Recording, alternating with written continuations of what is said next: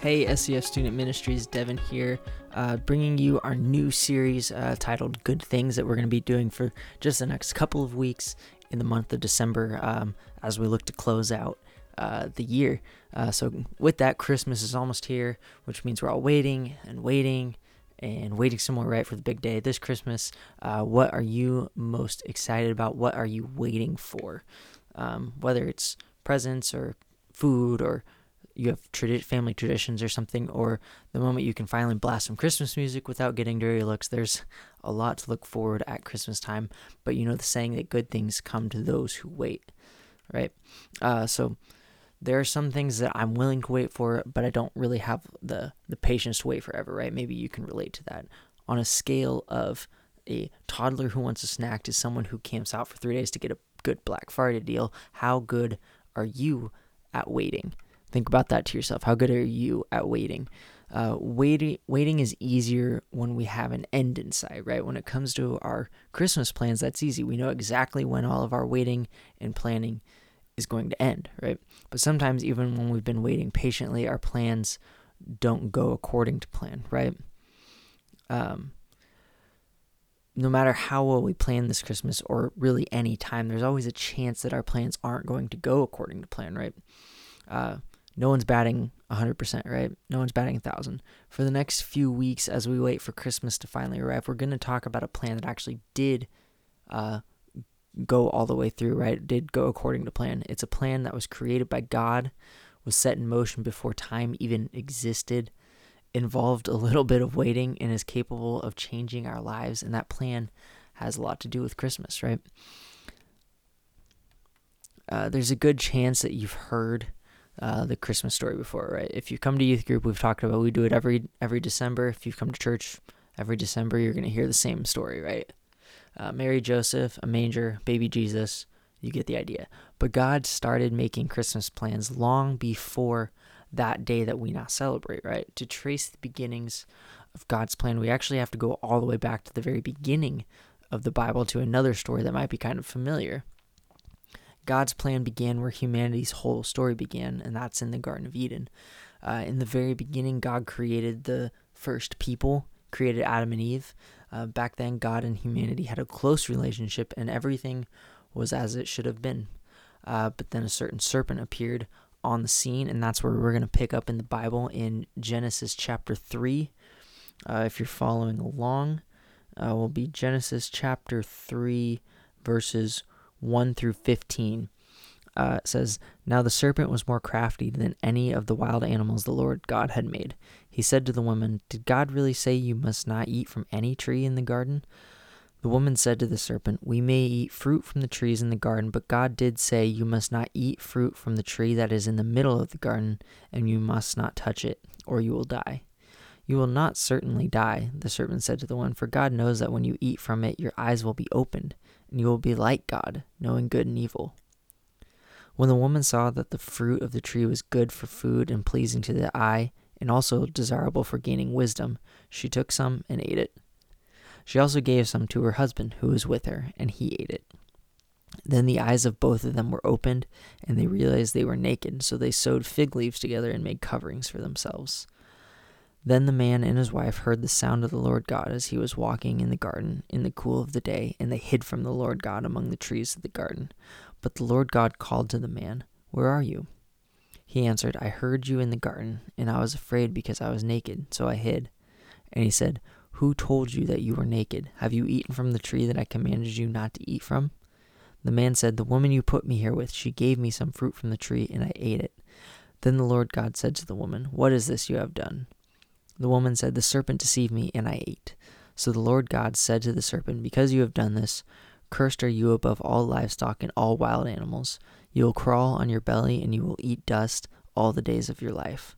And I will put enmity between you and the woman, and between your offspring and hers. He will crush your head, and you will strike his heel.'"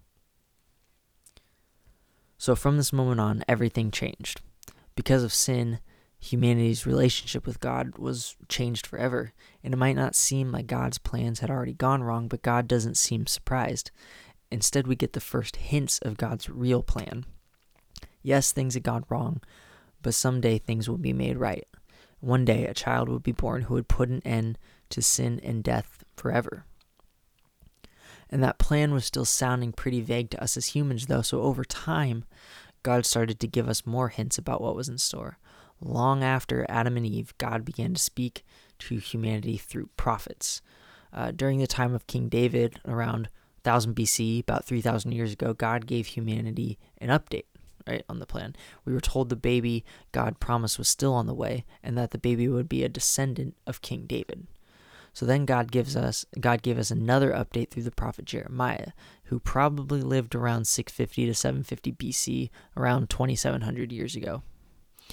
Jeremiah had a tough job.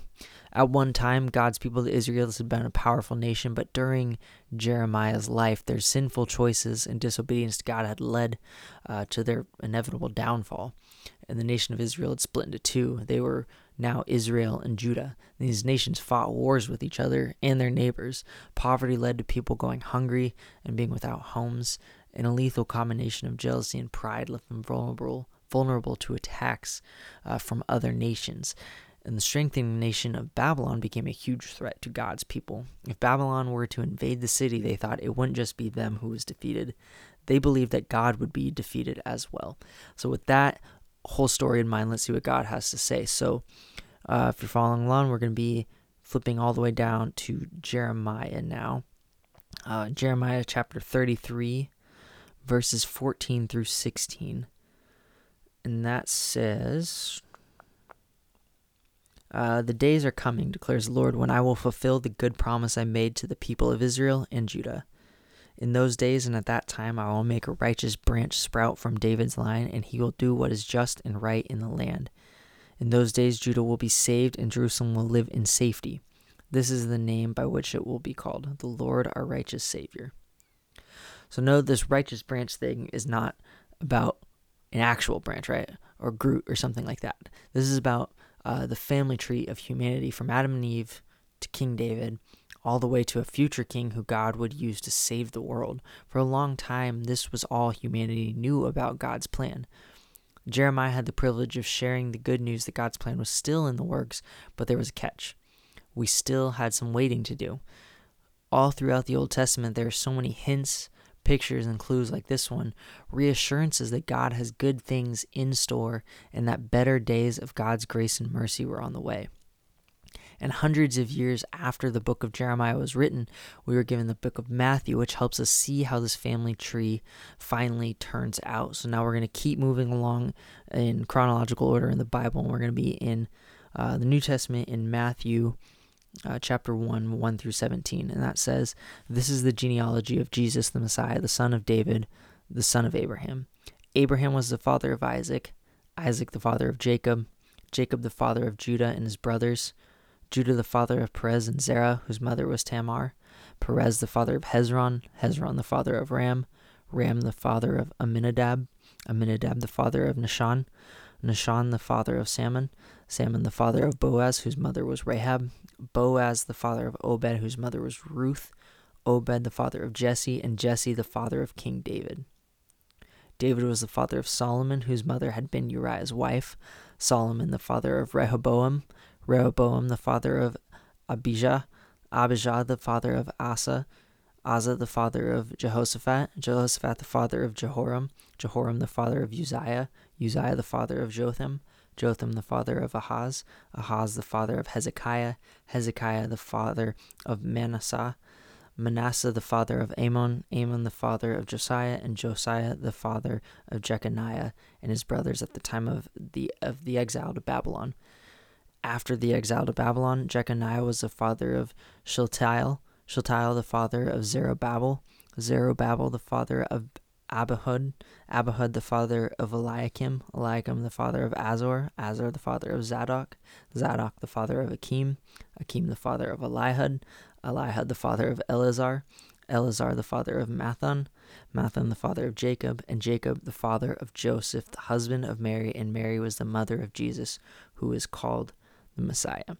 Thus there were 14 generations in all from Abraham to David, 14 from David to the exile of Babylon, and 14 from the exile to the Messiah.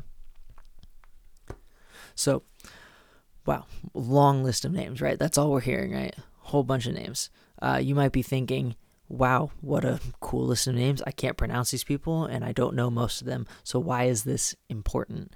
It's important because this list of names shows us how God's plan unfolded over generations. It's pretty amazing that we have record of the lineage all the way down to down to David, down all the way to Joseph and Mary.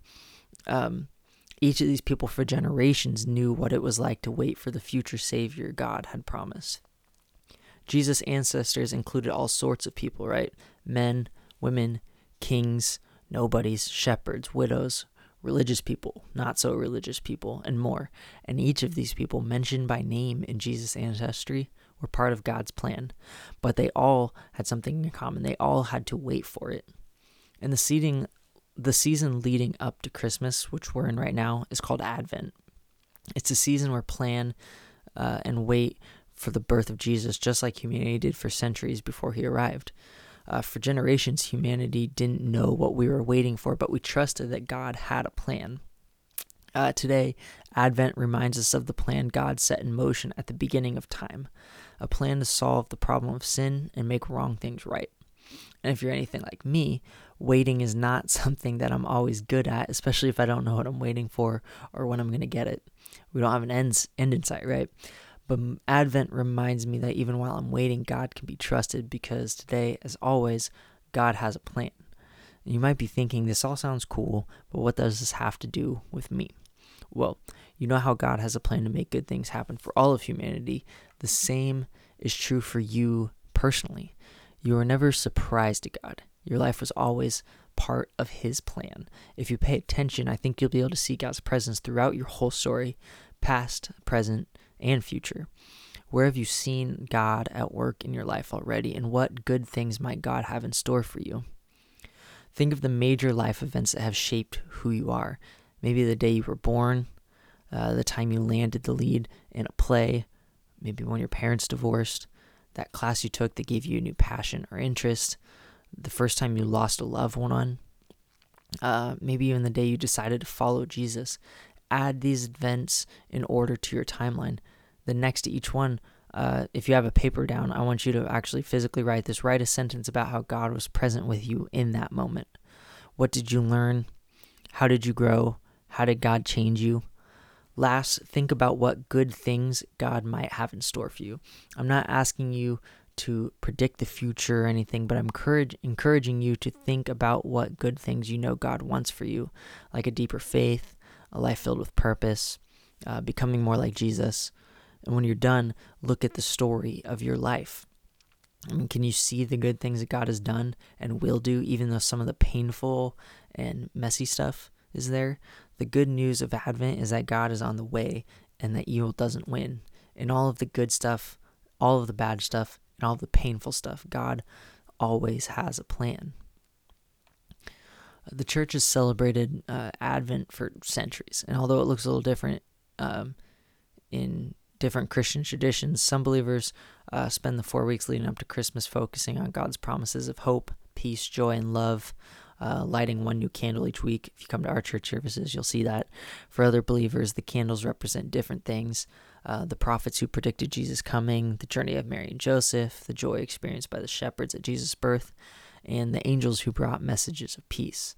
Some light a fifth candle on Christmas Eve or Christmas Day to celebrate the arrival of Jesus.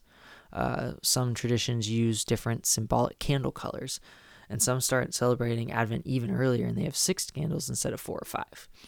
There's tons of ways to celebrate the season of Advent, but here's what all followers of Jesus have in common. Just like the Jews looked for and anticipated the first coming of Jesus, believers today both celebrate the arrival of Jesus and still anticipate his return one day in the future. The tension of this season of Advent is that we are both celebrating and still waiting for the rest of God's plan to come, even when we have to wait for it. And so much of the Christmas season is about remembering the past and waiting for the future. There's nostalgia and anticipation at the same time. And in that spirit, let's remember what God has already done and look forward to God still has planned in our lives together. For centuries, God had been telling the world through prophets that a Savior was on the way, and he was. God's plans were already in motion before we even knew we needed those plans. From the Garden of Eden to King David to Jeremiah and beyond, God's plans were in motion even though humanity had to wait for them.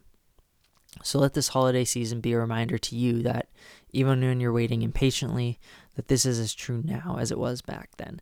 God has a plan, and God's plan for us are good. Thanks, guys, for listening. I can't wait to see you guys tonight, Wednesday night. Should be a fun youth group, a good time to get together. If I don't see you, I'll see you next time.